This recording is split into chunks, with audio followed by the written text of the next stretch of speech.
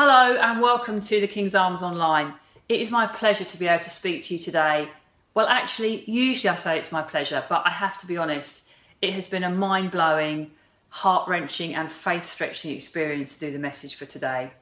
We're looking at a section in Mark's Gospel describing the crucifixion of Jesus, and I tell you, this has been no easy task. This moment in time we're going to look at is a pivot point for all of human history. It's the most important event to ever have happened.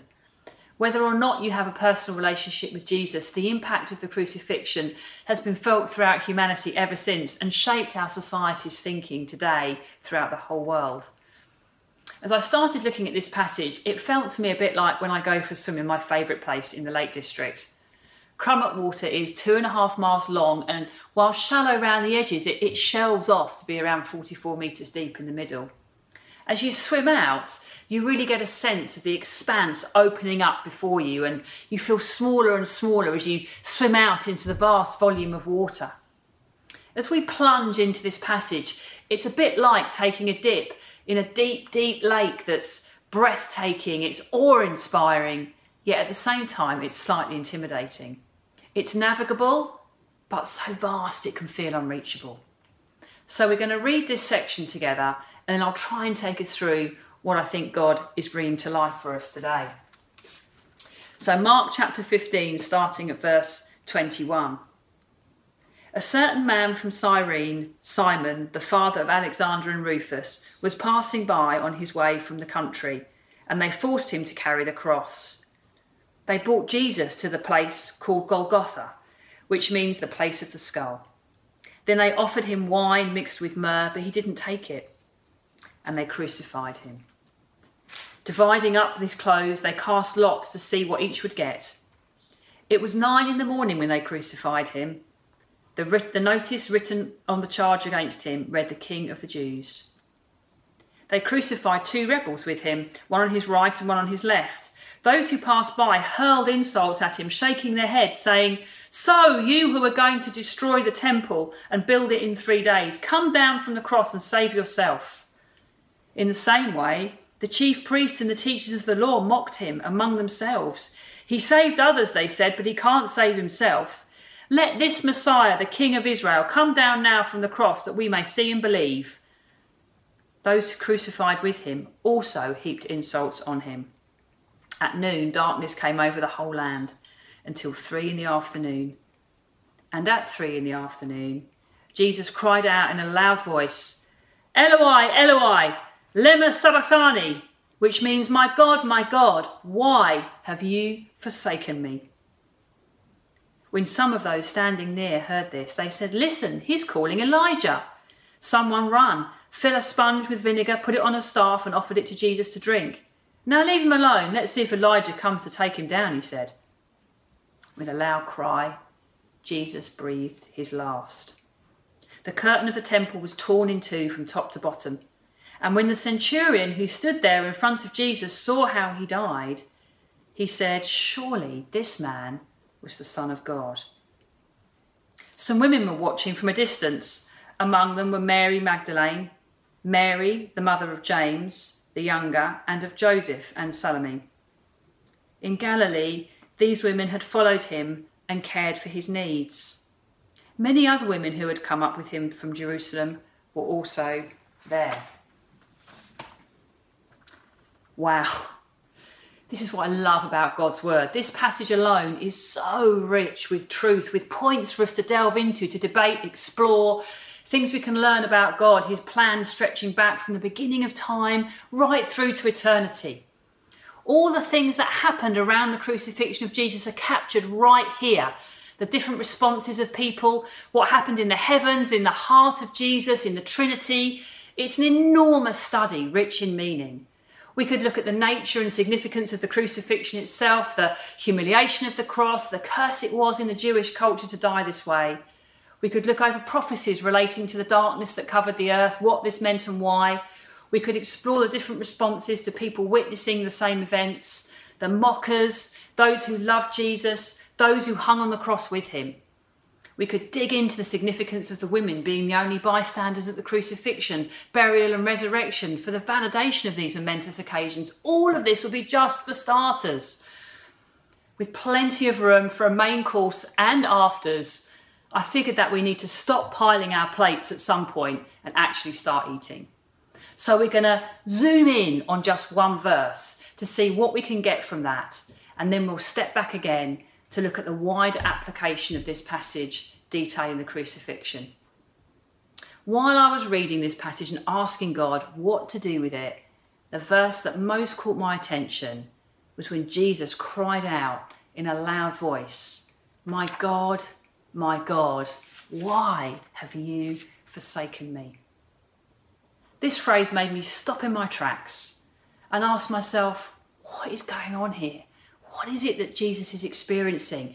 It seems as if this is the moment. This is that point in history that we've been driving towards, the mission of the Trinity. My sin, your sin, the fate of all of humankind cascading into this instant. This phrase made me stop in my tracks and ask myself, what actually is going on here? What is Jesus experiencing? It seems as if this is the moment. This is that point in history that we've been driving towards, the mission of the Trinity. My sin, your sin, the fate of all of humankind cascading into this instant. So to help us work out what's happening, let's establish what isn't happening first.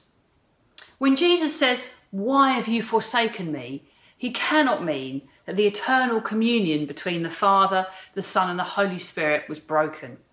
God could not cease to be triune. There is nothing in Scripture to suggest this could ever be the case. In fact, quite the opposite, given the everlasting nature of God and that God from the beginning and into eternity is three in one. I also don't think it means that the Father stopped loving the Son. In this moment, Jesus as a Son is offering the greatest act of love a Father could receive. That bond, the love of Jesus for the Father's love for the Son is fundamental to this mission. Therefore, it could not have been broken here. Nor could it mean, I think, that the Holy Spirit has ceased to minister to the Son. He had come down upon him at the time of his baptism, not merely for a fleeting moment, but to remain on him, as we read in John 1:32. And he would be there to the last as the eternal Spirit, through whom the Son has offered himself to God according to Hebrews 9:14. There is no mention of the Holy Spirit leaving and returning. And lastly, I don't think that these words are a cry of despair. Despair would have been sin. Even in the darkness, God was my God. And though there was no sign of him, and though the pain obscured his promises, somewhere I believe in the depths of his soul, there remained the assurance that God was holding him. Listen to what is written about Abraham in Romans 4 when recounting his response, promising that he would be the father to many, despite him and his wife Sarah being childless at the time. Romans reads, "Against all hope, Abraham in hope believed, and so became the father of many nations, just as it had been said to him, so shall your offspring be."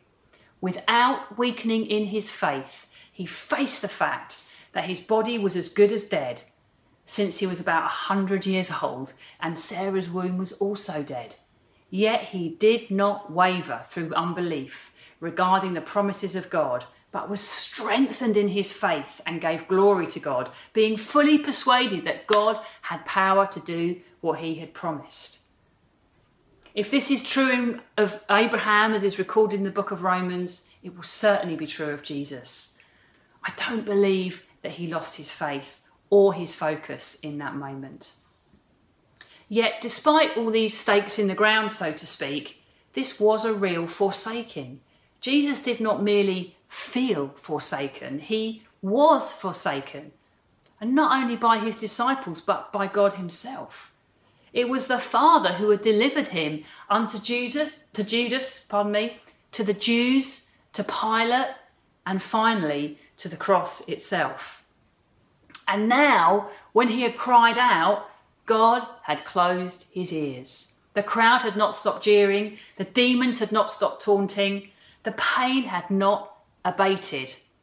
Instead, every circumstance bespoke the anger of God. There was no countering voice. This time, no word came from heaven to remind him that he was God's son, greatly loved.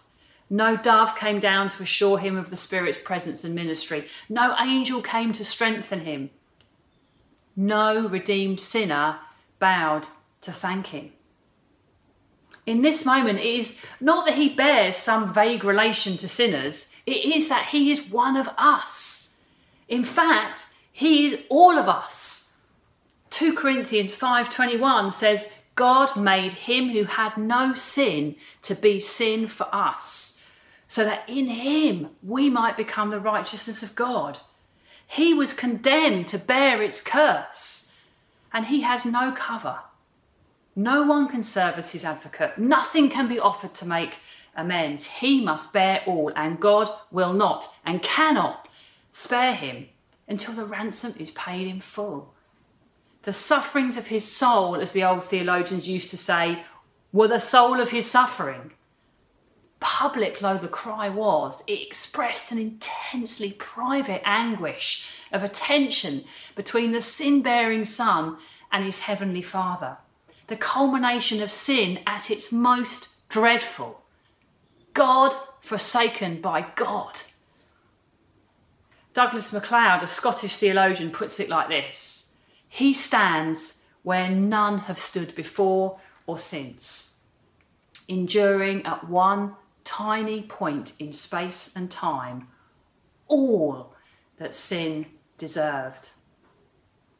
Never before has anything come between him and his Father, but now the sin of the whole world has come between them.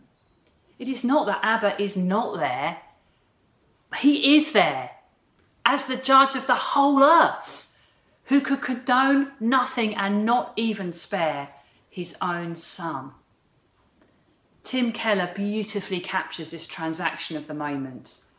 He writes, this forsakenness, this loss, was between the Father and the Son, who had loved each other from all of eternity. This love is infinitely long, absolutely perfect, and Jesus was losing it. Jesus was being cut out of the dance. Jesus, the maker of the world, was being unmade. Why? Jesus was experiencing our judgment on that day. My God, why have you forsaken me? It wasn't a rhetorical question, and the answer is for you, for me, for us.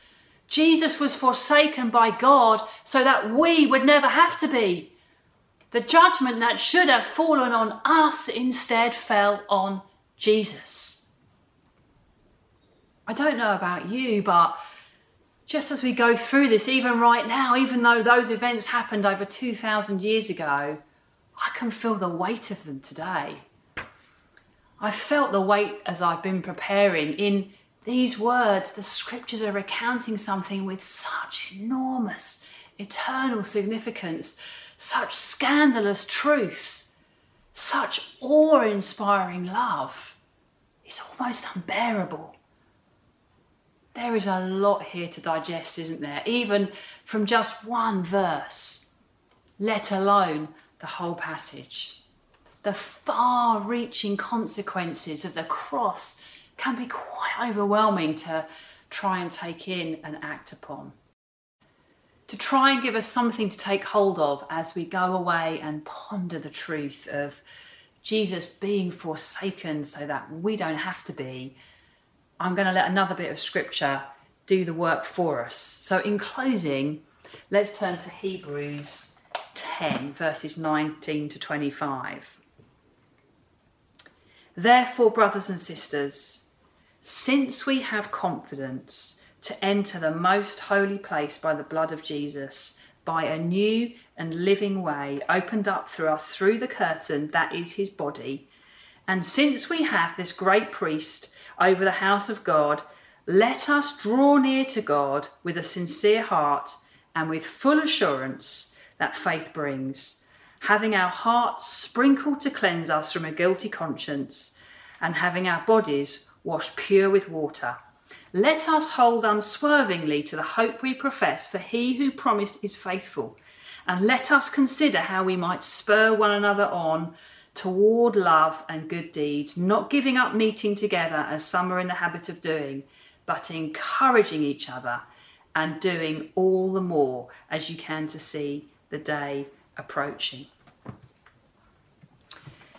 These few verses describe for us a life as a result of what happened on the cross.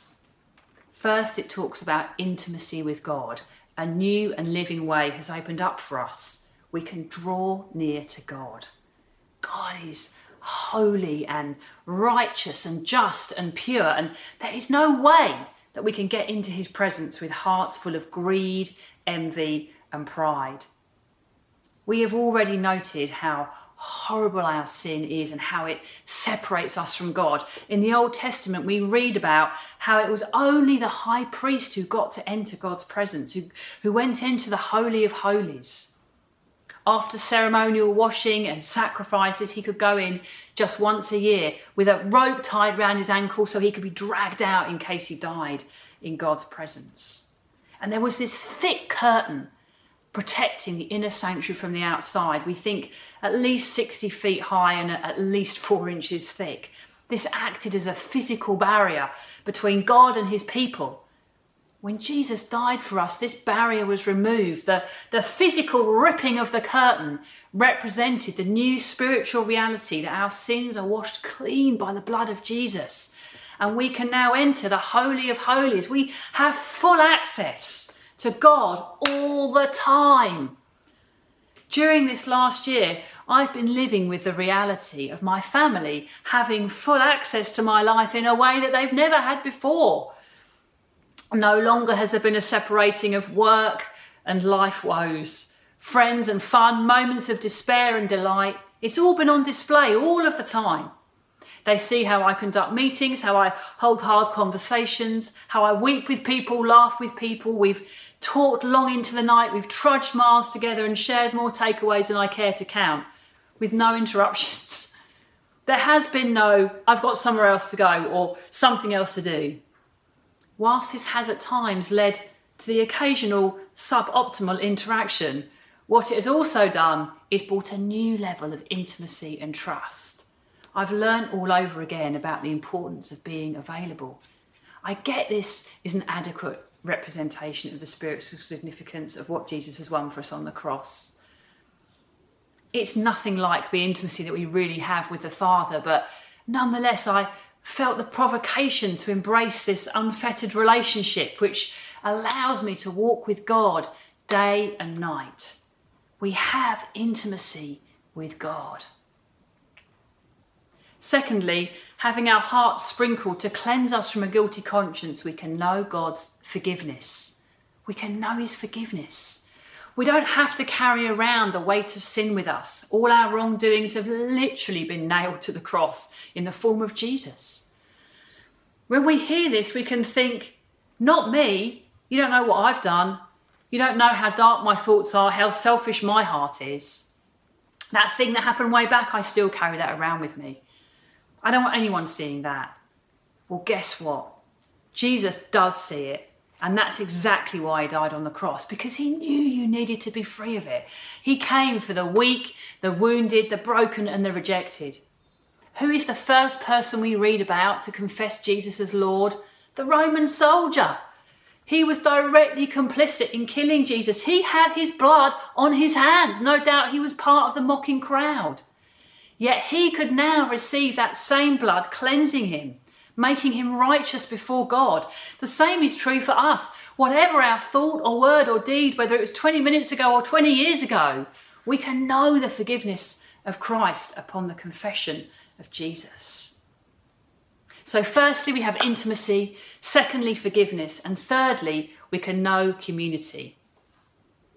This doesn't just mean community or family as we call it in terms of gathering in missional groups or for social events and so on. No. Hebrews talks about a different type of community, one where we spur one another on towards the image of Christ. What once was done in isolation, one man, once a year in the temple, is now done together as a family. We all have access together. Religion can start to sew up the veil if we're not careful. We start to decide who is in and who is out by our way of doing church or this way of doing church or different political views and so on. We start to divide the world by putting up these little curtains, but Jesus died that there would be no division. We gather not because we're chummy with each other or we share theological views even. We gather to embrace the peace of Christ, won for us on the cross. And that is what unites us as a community of believers. We're able to start gathering in person soon, and let's remember that before Jesus, each of us comes weak and with our faults, tripping over the piles of dust that have gathered under the carpet where we've swept things away and haven't talked about them. Our starting place is to humble ourselves at the foot of the cross, to confess our sins, acknowledge we deserve God's judgment and receive his love and forgiveness. And then as we turn to one another in humility, to show them the same grace and mercy and forgiveness that we don't deserve, and yet we can give to others around us. As we seek to pursue the peace of God together, let's be available to listen, courageous to speak truth, and generous to forgive. Jesus won a great victory on the cross for us. It enables us to be intimate with the Father. It enables us to know his forgiveness. And it enables us to live in community, seeking Jesus together and spurring one another along. God bless you, and I look forward to seeing you all soon.